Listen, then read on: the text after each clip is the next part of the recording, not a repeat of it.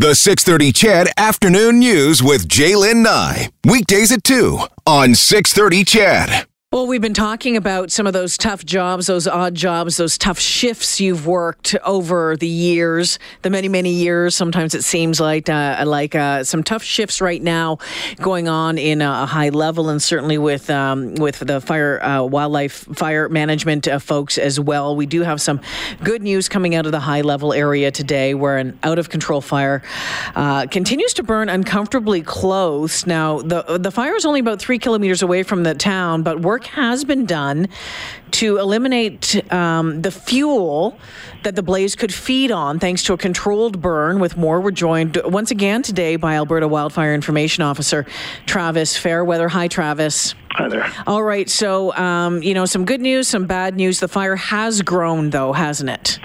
Yeah, anytime you see a fire of this size, you're going to see some growth each and every day. But certainly we're pretty happy with the direction that it's been growing these last couple of days. It's been moving to the northwest, which is away from the community, which is obviously a good thing. Absolutely. So tell us about this controlled burn. What is that, and how did you do it? Sure. So a controlled burn is when we start a smaller, lower intensity fire, and we do that to get rid of some of those trees and that fuel in that area that could potentially be burned by the wildfire.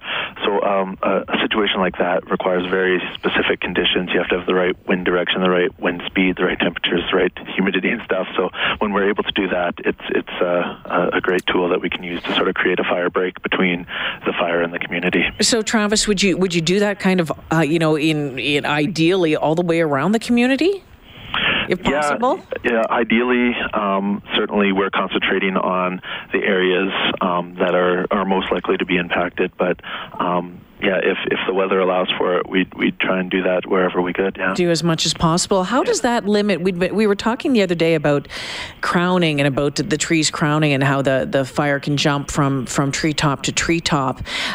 Is it just that you hope that it's a big enough distance in this fire burn that it maybe doesn't jump? Yeah, that's sort of the hope, is to prevent the fire from even getting into the crowns of the trees.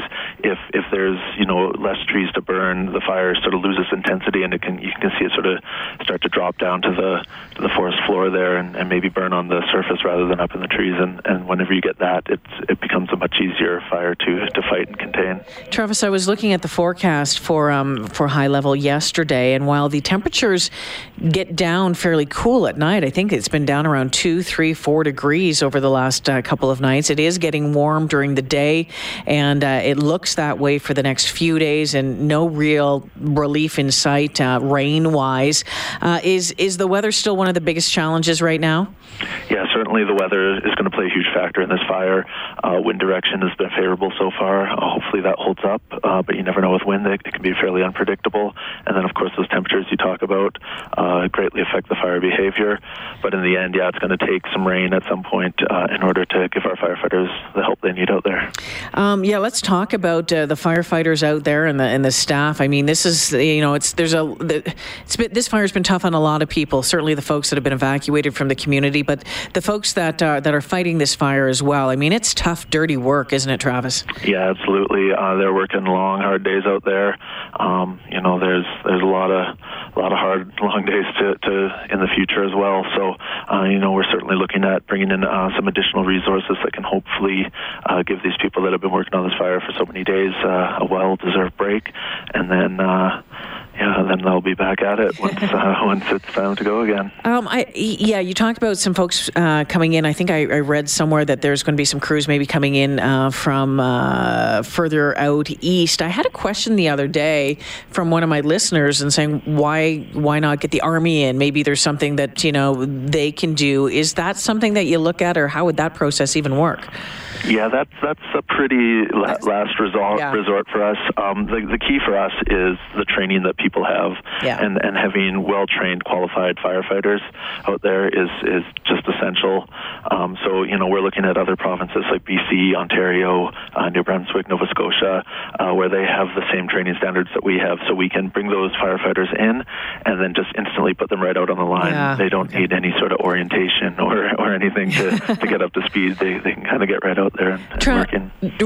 We've been seeing these incredible photos, of the smoke cloud, of that wall of fire, on the one side of high level, and that's what sticks in my mind every time I'm talking about this. But it is, I don't know if this is a dumb question or not, but I'm wondering, does that die down kind of in the evening? Does it calm down and then build back up throughout the day when it gets hotter and drier out? Yeah, that's exactly correct. You were talking earlier how you were seeing those lower temperatures at night, and that definitely affects the fire. You sort of see the fire sleeping at night, we sort of say, and you see a lot less activity in the evenings as those cooler temperatures come in, and then as the sun starts coming out, you see that intensity start to pick up. Right now, we're sort of entering what we call the peak burning period, where we sort of see our most intense fire activity. Yeah.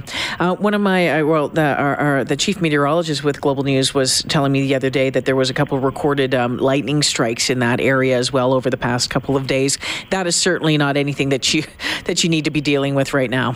No, certainly any additional wildfires that may start, that just pulls more resources away from this fire. So that's why we have that fire ban on in much of the northern portions of Alberta there, just to prevent those unnecessary starts from happening, so that our crews can concentrate on these fires that are of super importance right now. So this has grown now to what, 97,000 hectares? Yes, that was our last reading. Wow, okay.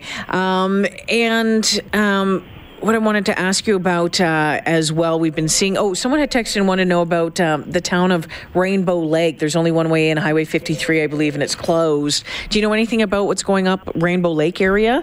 Yeah, certainly we're keeping an eye on that area.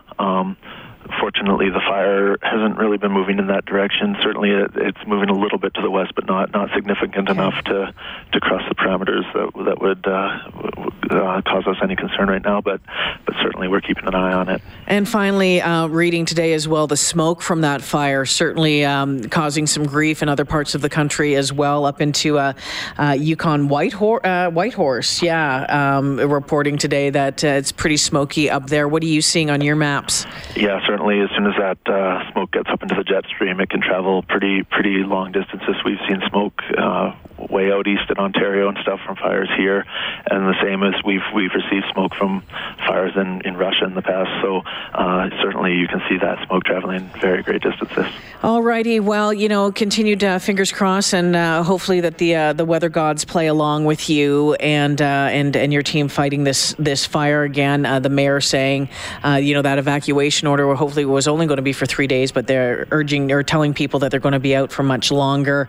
Hopefully you get some more weather in your favor, Travis. I appreciate you taking the time. Thank you. Appreciate it. Yeah, you bet. It's Travis Fairweather. He is Alberta Wildfire Information Officer, of course, been giving us updates over the past couple of days. There are a number of fire bans in place across the province. AlbertaFirebans.ca is the website that you should be checking out on that. Off-road vehicles have been banned in certain parts, especially northern parts of Alberta. So make sure that if you're going out this weekend, if you're making plans to get out this weekend, that you check all of these things out. You know what bans are in place. You know what regulations are in place. You know that if you're having a campfire, if it's allowed, that you douse it, you stir it up, you douse it again. And we've heard Travis talk about, that fire pit should be cool to the touch as well. I saw on Facebook on the weekend some friends of ours at a campground or a campsite somewhere that they'd come across a fire that had just been left burning. The folks left that morning, made their eggs, whatever it was, on the fire, their coffee, and then they just packed up and left, and the fire hadn't been put out. So let's keep that in mind. Otherwise, it's going to be a very long, busy, scary summer.